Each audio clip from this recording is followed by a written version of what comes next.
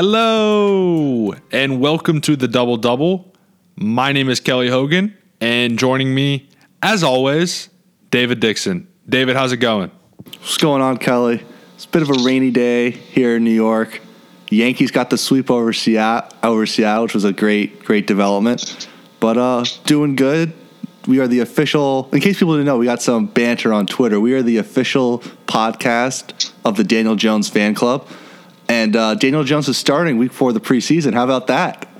Huge opportunity for him. And you mentioned the Yanks. Aaron Judge just hit his 5th homer in 6 games, so he's getting hot at the right time. We are also joined today by a special guest. I work with him and went to the Mets game the other night with him, Taylor Silva. Taylor, thanks for joining us. Thank you for having me on. Appreciate it. Of course. So, Taylor, you've got a really interesting background. For the audience, Taylor was a football manager at Alabama during this Saban dynasty, and he spent a lot of time around Coach Saban, the rest of that impressive coaching staff, a bunch of guys who are now playing on Sundays in the NFL. And as if that wasn't exciting enough, Taylor also spent a semester as an intern on the Herd with Colin Cowherd out in L.A. David, I know you're a big Cowherd guy. Of course. I got a lot of questions about his process. So, Taylor, we want to hit on those experiences, and then we're going to wrap up with your 3 locks of the week for week 1 of the college football season.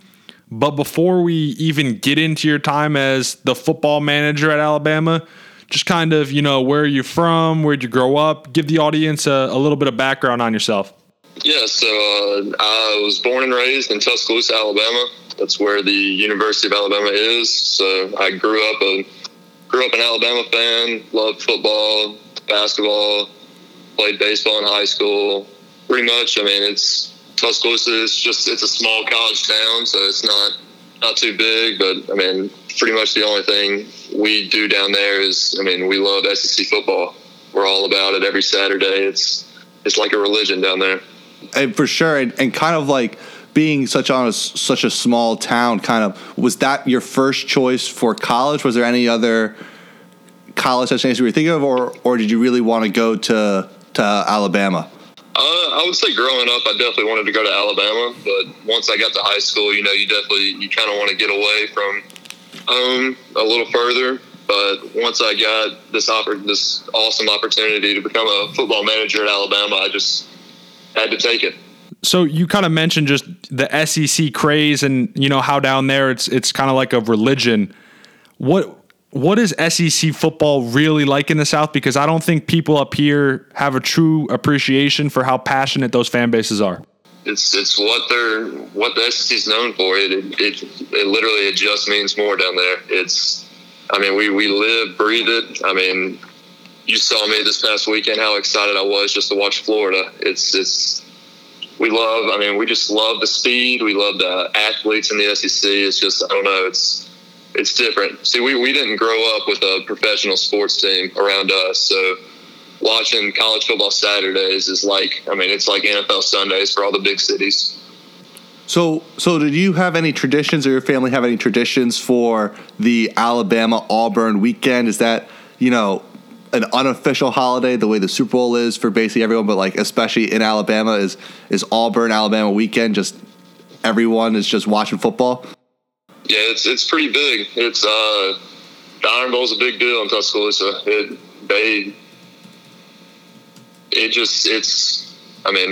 Auburn's always been our rival. We probably consider Tennessee as like the top rival, just to kind of make the Auburn fans a little mad. But it's different. My mom went to Ole Miss, so she's not as big into the rivalry as I am, or my other friends that are from Tuscaloosa with their parents from Tuscaloosa. But it's weird, honestly. It's different. It's like a Steelers Ravens game. You were telling me the other day, Taylor, who was your next door neighbor growing up? Growing up, I grew up next to Kirby Smart, so it was pretty cool seeing him every day and seeing his young kids. He had 2 twins, so watching them grow up, we were my mom and Miss Mary Beth Smart, his wife. They were pretty good friends. So it was cool seeing him, but I obviously didn't get to see him much because he was I mean, he was working all the time. He was gone whenever I'd leave for 6 a.m. baseball workouts. He'd be gone, and then when I'd get home at 10, 11 o'clock at night, his car wouldn't be there yet. So he was always working, and obviously it's paid off because I think he's an awesome coach, and he's building a powerhouse.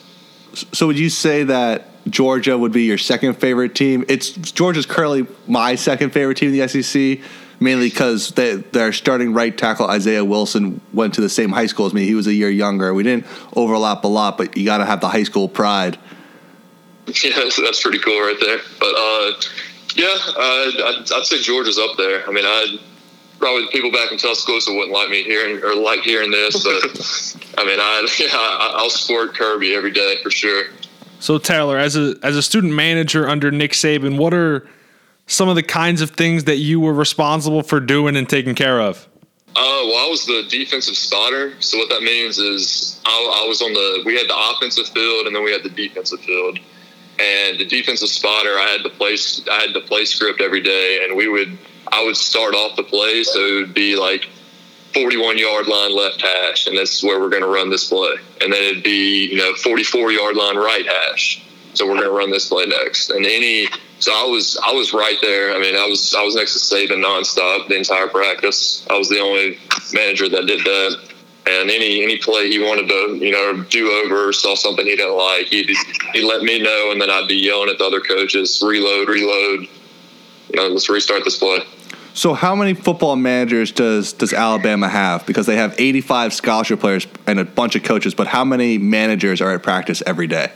Yeah, we had 14 full-time managers, and then we'd have about 8 trainees. So the trainees would come in about once a week, and then they would get the home Alabama football games. Gotcha. And then the other 14 of us, we work every single day.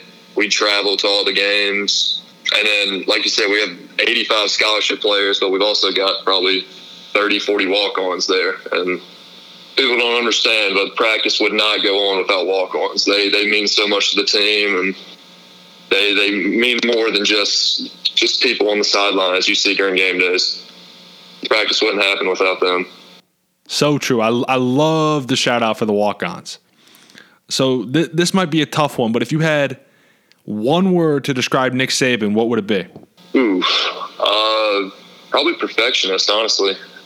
He demands perfection out of everybody. That goes from the coaches to the players to equipment staff, training, scouting, everybody.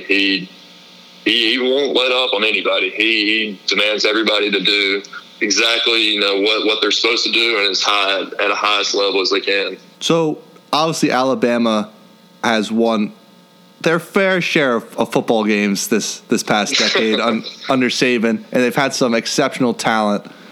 Who in your mind, when you first saw them, just walking to practice as a freshman, you saw them and went, "Oh my God, who is this guy?" Probably the one that I can remember. They're all huge. They're ginormous human beings. It's kind of unreal. But the one that I can remember every time is Ashawn Robinson. He had this beard, man, that he looked like he was 35 years old. And I walk into one day, I was like, "How old is this kid?" And they're like, "He's 18 years old." I was like, "I'm 19. I look like this." I was like, so it's pretty wild. Derrick Henry, he's ginormous. They're monsters. It's crazy how big these humans are. All right, so I gotta ask. I've seen Nick Saban rip into countless players. I've seen him rip into Lane Kiffin, into Kirby Smart. Has Nick Saban ever ripped into you? And if so, why? Oh yeah, we've all taken our butt chewings for sure, as he calls it. I remember one day I had to take over it's me and the assistant equipment manager that follows Saban around at practice. And the assistant, he wasn't able to make it one week, so I had to take over his job and do the horn, work the clock, all that kind of stuff, and follow him. That's also Saban does the defensive backs individual drill. So, you're throwing footballs for him and stuff. So it's a lot of work. I'm pretty impressed with how he does it every day, the assistant equipment manager. But one day I remember I had the horn, and it was the first day I was taking over for him. He yells at me, we're switching periods, and he starts jogging off. He goes, "Blow the horn." and I clicked the horn button, and the horn broke. It just went. So I was panicking. He turned around again about 5 seconds later. Blow the horn. And I was panicking. Players were yelling at me, kind of messing with me. And I finally, about 20, 30 seconds later, I grabbed a pen and just stabbed it, and the horn finally blew. And I was so relieved, and I looked up, and he is just cracking up laughing at me. He was dying. But that was pretty good.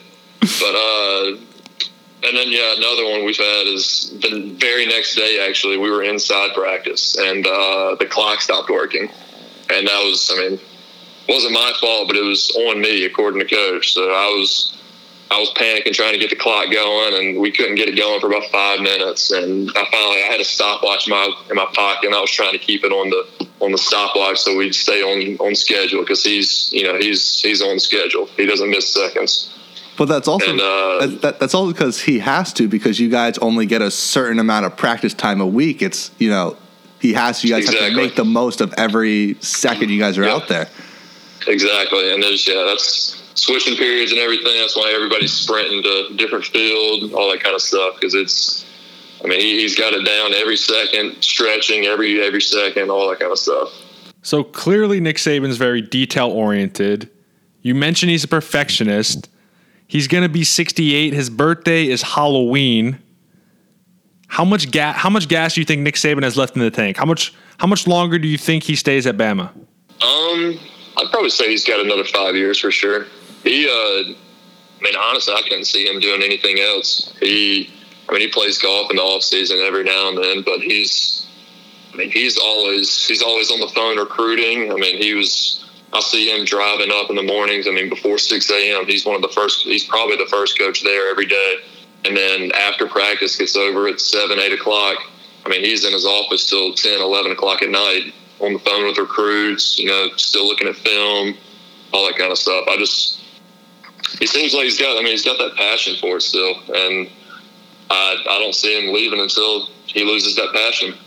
So is Saban a big rah-rah, pump-up speech guy in the locker room, like any given Sunday, or is he more mellow? Not at all. Yeah, he's not pumping up anybody. Usually he's walking around, and he'll like before the games and stuff, he'll have they have their coaches meeting while the players are getting dressed, and then right before they'll separate them to each side, and that's when the defensive coordinator Kirby or Jeremy Pruitt, anybody like that in the offensive side with Kiffin when I was there, they would be going over the plays we're going to start off with, or what these coverages might happen, so we'll know what calls we're probably coming in first on defense, stuff like that. But before the game, he's not saying a word. Honestly, he's sitting back, he's letting the other coaches do their stuff. But if he notices something that Kirby or whoever the D coordinator doesn't say, then he's saying it.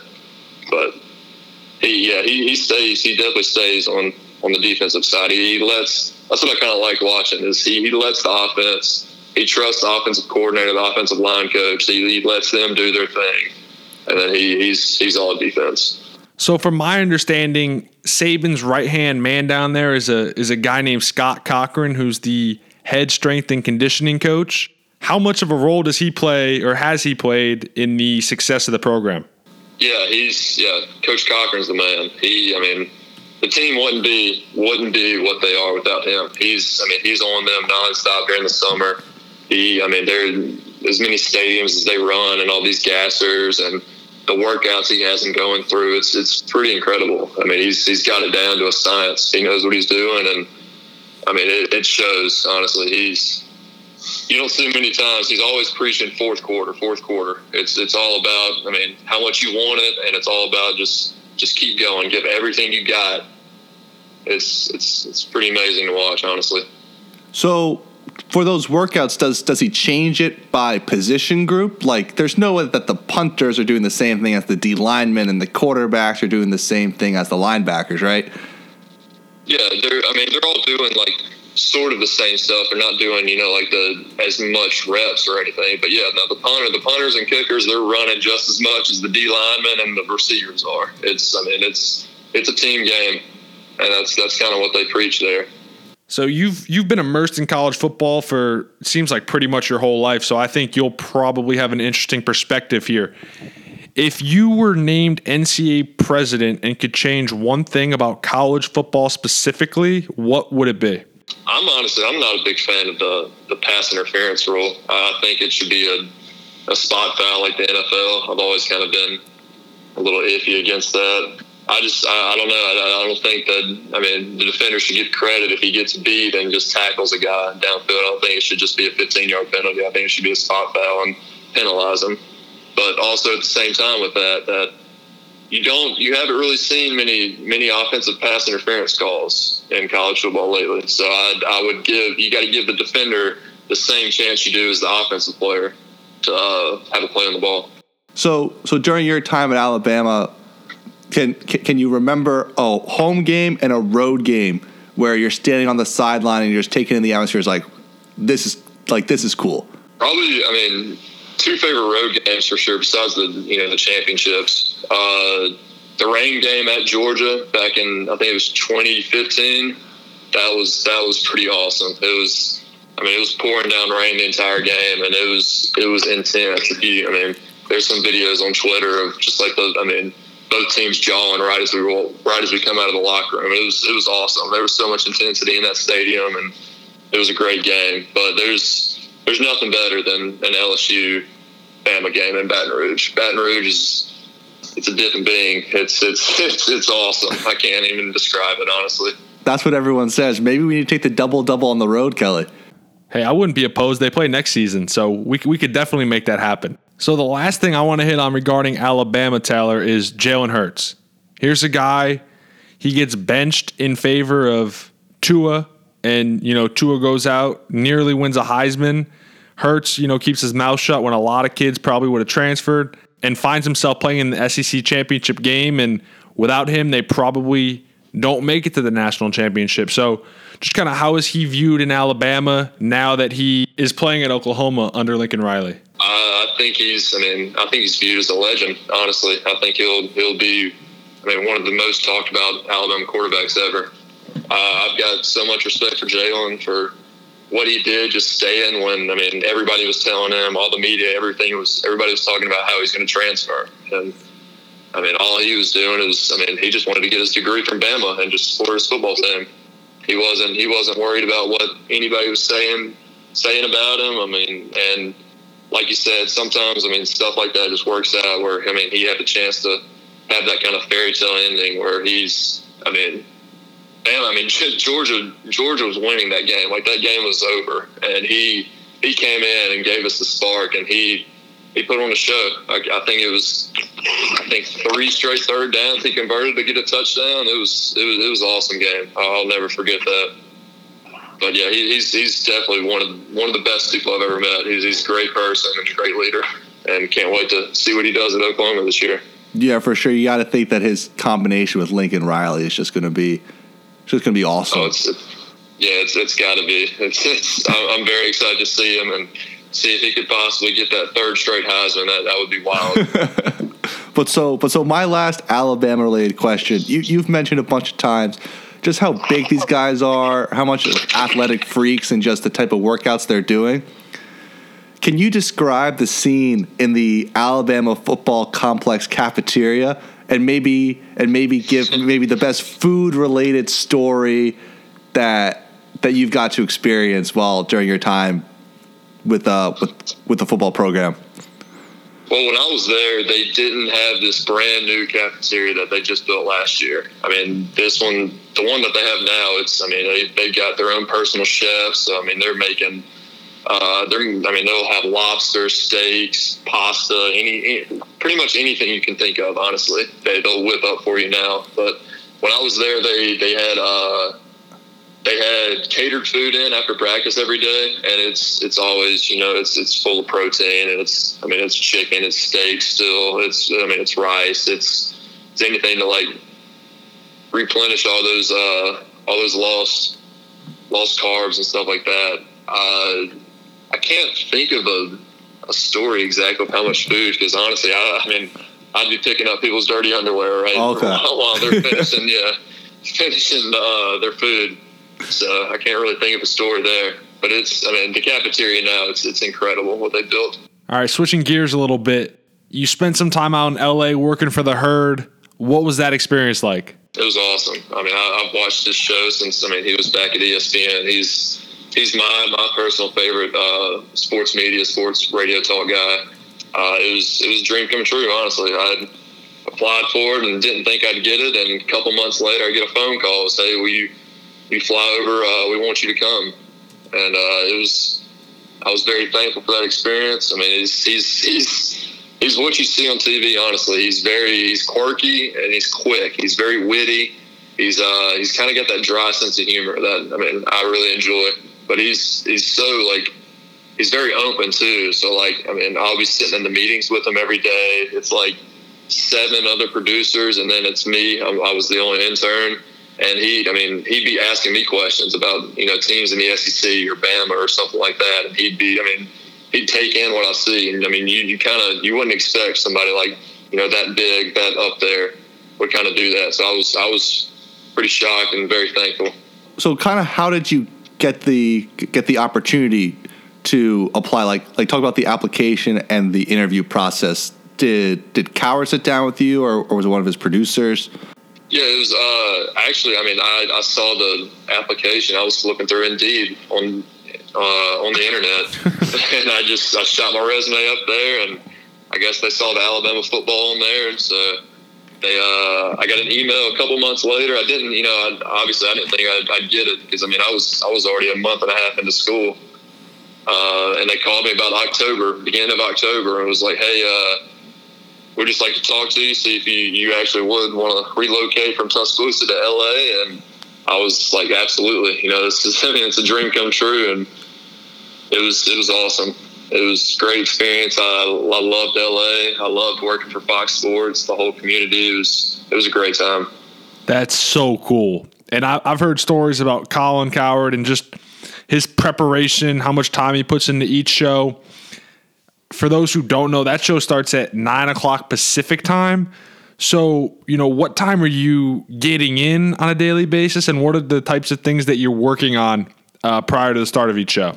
Yeah, he's over and beyond with this prep for sure. It's crazy how much he really thinks into it. Most people probably think he just hops up in the chair and just starts talking whatever, but he really writes down his notes. I'd probably wake up at 4:30, 5 a.m. So does everybody else, and then we'd get to the studios. His meeting started at 6, and by he would walk in the meeting room at 6 a.m. and before he's sitting down, did y'all see that happen last night? What did y'all think about this? Just ready to go. He was ready, and he would his prep kind of stuff is we'd have topics for him, headlines and stuff, and we talk about the previous games the night before, whether it be obviously NFL is his favorite, so it'd be NFL when it was football season, but I was there for the baseball playoffs, so we'd be talking about that.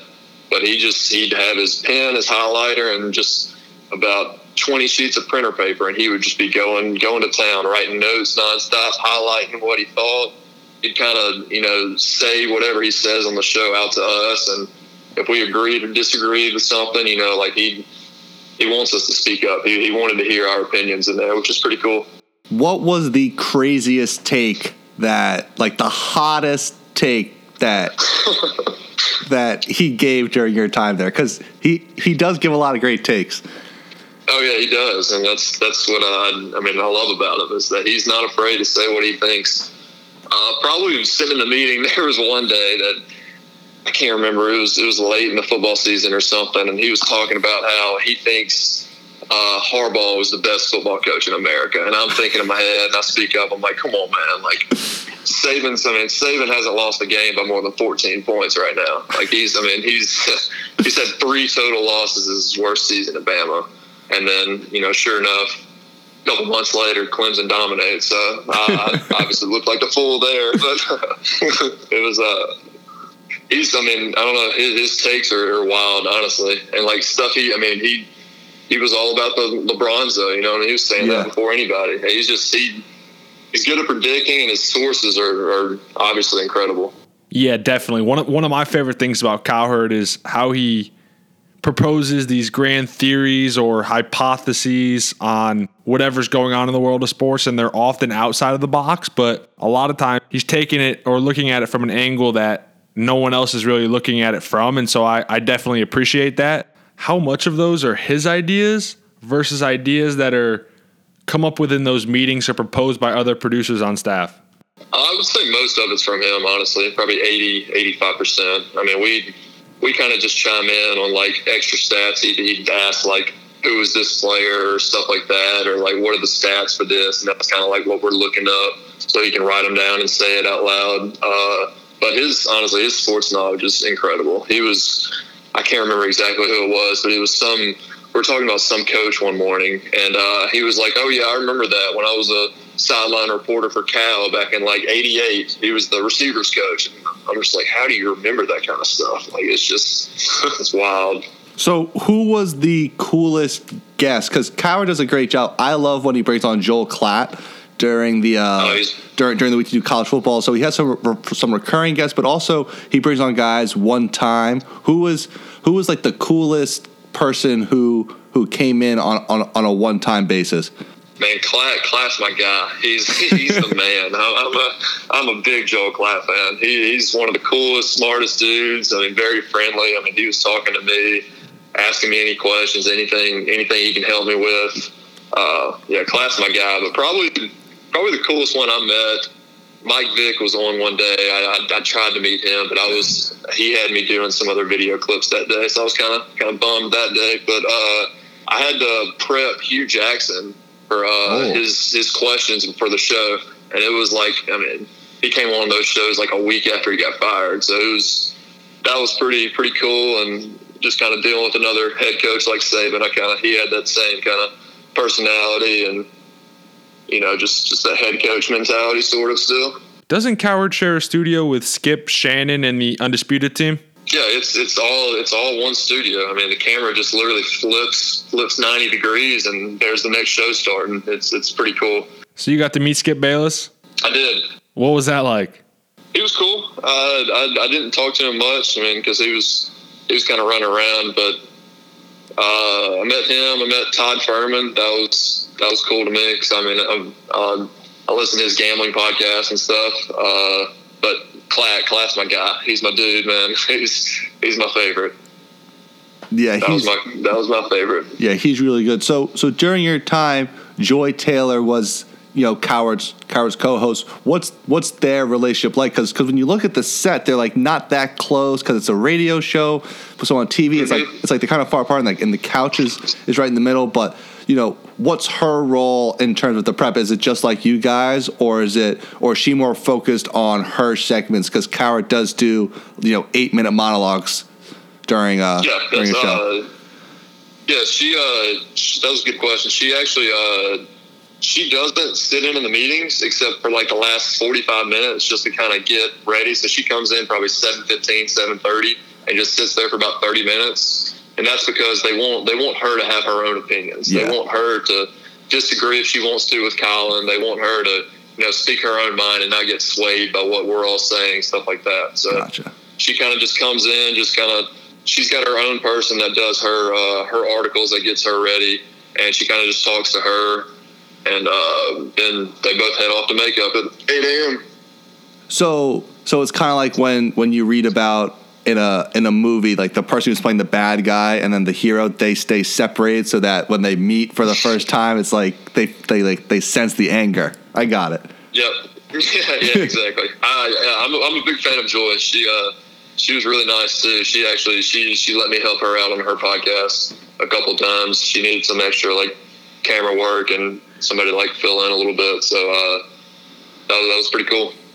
So my last question, this may be a weird question, but it's a 3-hour show. He's locked into his desk. Like, does he ever have to take a bathroom break, or does Joy have to ever leave? Like what happens during the commercial breaks? Refill the coffee? Yeah, we've got coffee right behind the set. So that commercial break, usually he'll run off the screen real fast if he wants another cup of coffee or have to go to the bathroom or something like that. But that's usually when the guests come on. We'll get them ready. They're standing right behind the camera whenever they walk on. Joey kind of just chills in her chair unless she has to go do something because, I mean, they bring her coffee. She just kind of sits there under her heated blanket and just relaxes. All right, so we're going to take a quick break, and then coming back, Taylor's going to give us his locks of the week for week 1.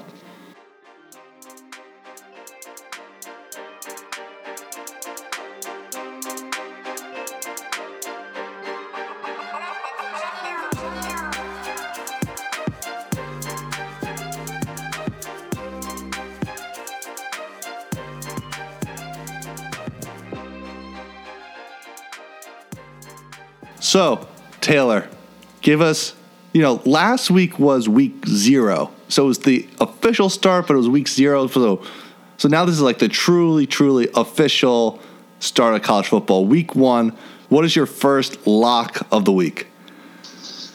Yeah, week 0 was interesting. I had Hawaii plus 14, so that hit in a wild game. I feel bad for Khalil Tate, how that ended for him.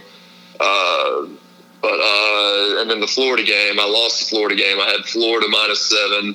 So I was shocked with how that game ended, but I also had the under in that game. So that was big. That squeaked out. But this week I've got 3 games, one that I feel really confident about, and we'll get to that in a second. But the first one is Thursday night game. It's UCLA at Cincinnati. I'm going with UCLA +3. Honestly, you probably don't even need the points. I think they're going to have an outright win. Chip Kelly, they lost last year 26-17 in the opener, so I think this is a revenge game. They're returning 9 players on offense, 10 on defense, and it just showed last year at the end of the year. You could tell that the offense was starting to click a little bit in Chip's system. The first 4 games of the year, they had 312 yards per game, and then they finished the last 8 with 432. So it was a good 120-yard improvement. It looks like the Sharps are kind of back and forth on this game. It dropped to 2, and then it went back up to 3 today. But I believe in the Bruins. I think they're going to have a better year this year, and I'm going with the +3. So Taylor, sorry, we should have done this at the beginning, but kind of for the audience members who don't necessarily who aren't that familiar with the points that you're talking about, just give a brief explanation for what +3 really means. Yeah, +3 means that they can cover a field goal. So that means that Cincinnati can win by 3 and it pushes, or if Cincinnati wins by 2, it'll still be a win for UCLA. So 3 or better is kind of the points that you're given. That's what the +3. And a -3 obviously would be, that's Cincinnati favored by 3, so they have to win by more than a field goal. Gotcha. So it's like the game starts and UCLA already has 3 points on the board. Yeah. Okay, cool. Just so everyone understands what the terminology is. Who's the quarterback for UCLA now? It's Dorian Thompson-Robinson. Yeah. He's a sophomore QB. He played well at the end of the year last year, but another year under the system. I think Chip Kelly's going to get it going. I think he was a Elite 11 guy, right?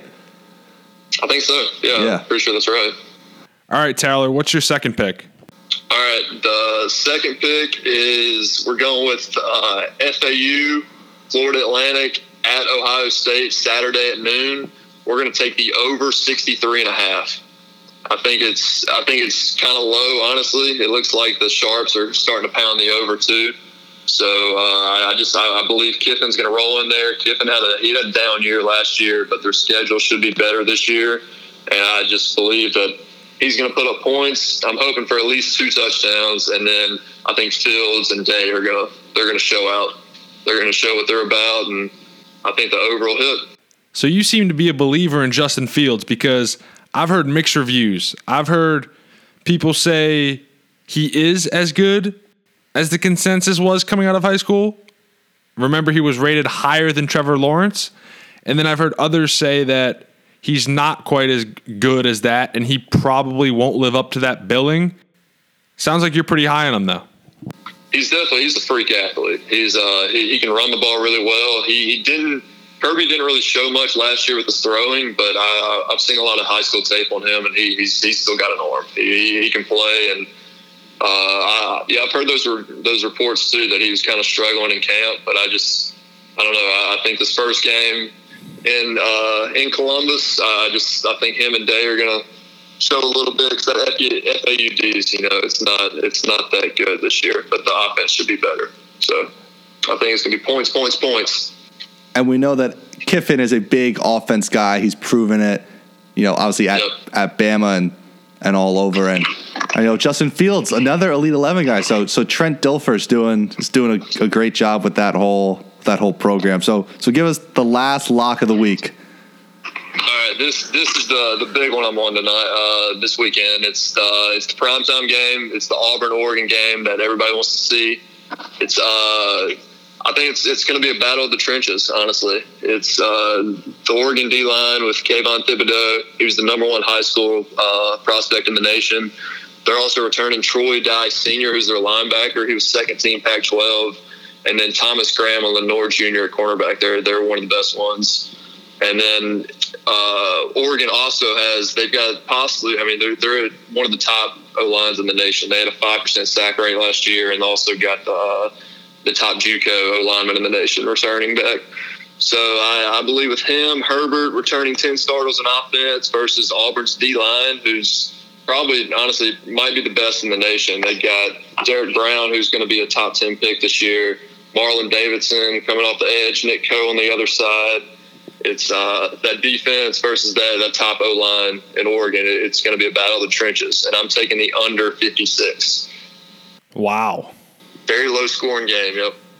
Wow, so you've got a lot of respect for Auburn's defensive front. I want to hit on their quarterback, though, quickly, Bo Nix.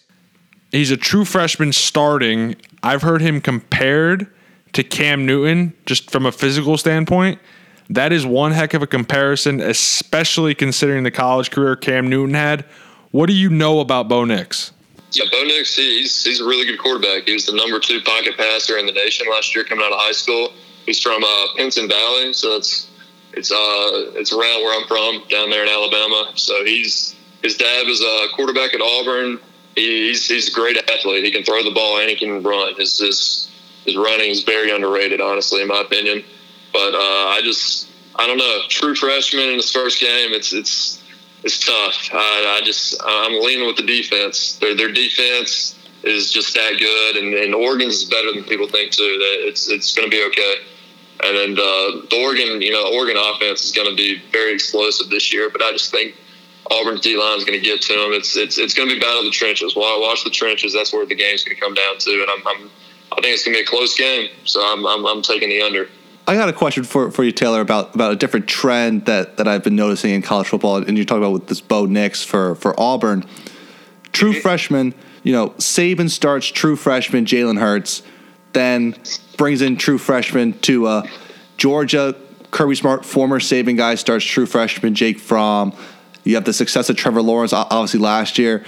Does it feel like everyone's copying this kind of true freshman movement? Because sports is, as we all know, it's a copycat business. What works for one school, everyone thinks that they can replicate it. Do you feel like a lot of schools are throwing in their true freshmen, even if they may not be ready, because so many teams have had great success with it? I think it's more on these quarterbacks are ready.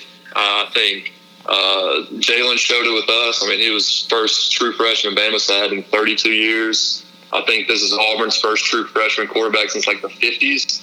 So we all knew Trevor Lawrence. He could be the next Luck or better. He's a once in a generation talent. And then we've seen Fromm too. But yeah, I know what you're saying. I think there's 3 colleges this year that are starting true freshman quarterbacks. It's Auburn, I want to say Arizona State, and I can't remember the third right now.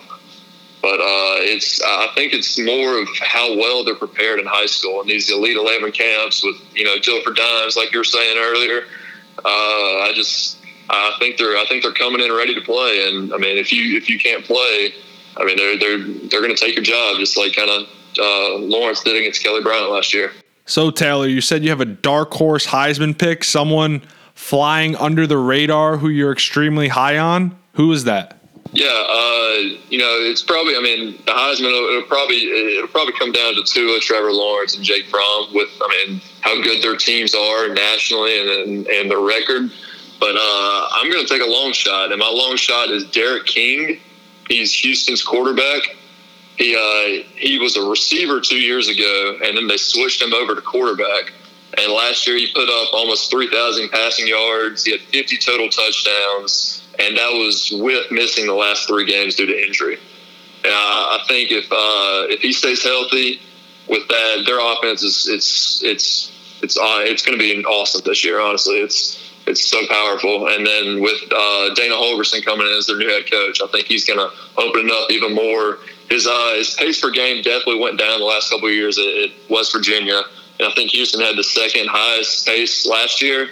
So that kind of worries me a little bit. But I'm taking Derek King. I took him a couple weeks ago at 66-1. So that's risk $1 to win 66. And I think Tua and Trevor are going off 2-1. So I'm taking the long shot, and hopefully he can do what Lamar did a couple years ago, where he had 51 touchdowns, I think it was, with about 4,000 passing yards, and he took his team to 9-3 record. So I think if Houston can win some games this year, which they should compete in the American this year, they probably will win the championship. And King's a freak athlete. You need to watch out for him this year. I think Houston's playing in what could be one of the most exciting games of the weekend. They're taking on Jalen Hurts and Lincoln Riley. Last time I checked, that spread was 21.5. Which way are you leaning in that one? Yeah, I've been looking at that one all week. It opened at 28, I think it was, last week. And then this past weekend, it got down to 24. And like you said, now it's at 21.5, I'm pretty sure. That one, it's tough. Oklahoma's defense, it's going to be a little better than people think, too. And Jalen's going to put up points, obviously. Houston's not returning many people on defense. So that was what was kind of iffy with me. And 82 points is just too much for me to take the over. So I think it's just a stay away game. But I'll definitely be locked in because I'm going to be supporting King nonstop. And your guy Jalen. That's right. And Jalen, yeah. Last thing I want to hit on is the loss of Dylan Moses. So Alabama's star linebacker, 5-star recruit, projected top 10 pick in this coming draft, tore his ACL earlier this week and is out for the season. How big of a blow is this for Bama? Yeah, that was a devastating blow, honestly. That's what a lot of people think. It's just, they've got the talent, so they'll just reload. But we lost 2 linebackers now, so it's going to be 2 true freshmen at the Mike and the Will. And I think it's more about the leadership. He was the leader on the defense. I mean, it's like 2 on the offense. I mean, he was the play caller. He was the second in Buckus Award last year, I think. Like you said, he's probably going to be a top 10 pick, or would have been after this year. But I think it was a big loss, and that might have been. I'm not sure if we'll ever see him in a crimson jersey again. Honestly, that's disappointing because he was a great player, and I'm pretty sure when he was recruited as an athlete, right? Like he played a little running back in high school. Yep. He was a Louisiana boy. He was an athlete coming out, and he was big time. He was a great guy too. Personally, he's just a great guy, and I hate it for him. That was rough to hear this morning. Try to be as unbiased as you can right now. Objectively speaking, who do you think's the team to beat in the country? Georgia's my team. That's who I'm picking this year. Obviously Clemson, but I think Georgia. Watch out for Georgia this year. Their O-line might be one of the best in the nation. I think they got 2 guards that are going to be first-round draft picks. But Georgia's coming, and I know that. I mean, like you said, like this Dylan Moses news, that helps them out a lot. Honestly, their defense is still there, and Kirby's had 2 tough games against Bama the past couple of years. So it's time for him to show up, and I think they're going to be there. But also watch out for LSU this year. LSU's long shot. They're loaded. Might have the best secondary in the nation with Stingley, Fulton, and then Grant Delpit. He could be a top 3 draft pick this year. And also Coach Ed, who might be the best press conference in all of college football. I love it. Yeah, he's awesome. people are kind of sleeping on Texas A&M. I don't know if this is the year, but I think they're coming. They're coming. The schedule's a little too tough for them this year. That's all I'm worried about. I think it's number 1 or number 2 toughest in the nation, along with South Carolina, and then Auburn's right there too. But yeah, they're coming. I definitely think I could see Jimbo winning a championship in the next 5 years, no doubt. That's bold, but I like it. Well, thanks for taking the time, Taylor. We'll have to do it again. Had a lot of fun today. Yeah, thanks, Taylor. Yeah, thank y'all for having me. Appreciate it. That'll do it for this episode of the Double Double. Thank you, everyone, for listening. If you wouldn't mind, please subscribe, rate, and review on iTunes. 5 stars would be much appreciated. If you have any feedback for the show, good, bad, or indifferent, you can shoot us an email. Our email account is doubledouble402@gmail.com. You can also tweet at us. Our Twitter handle is DBL_DBL podcast. Thank you again for listening. Take care and make it a great day.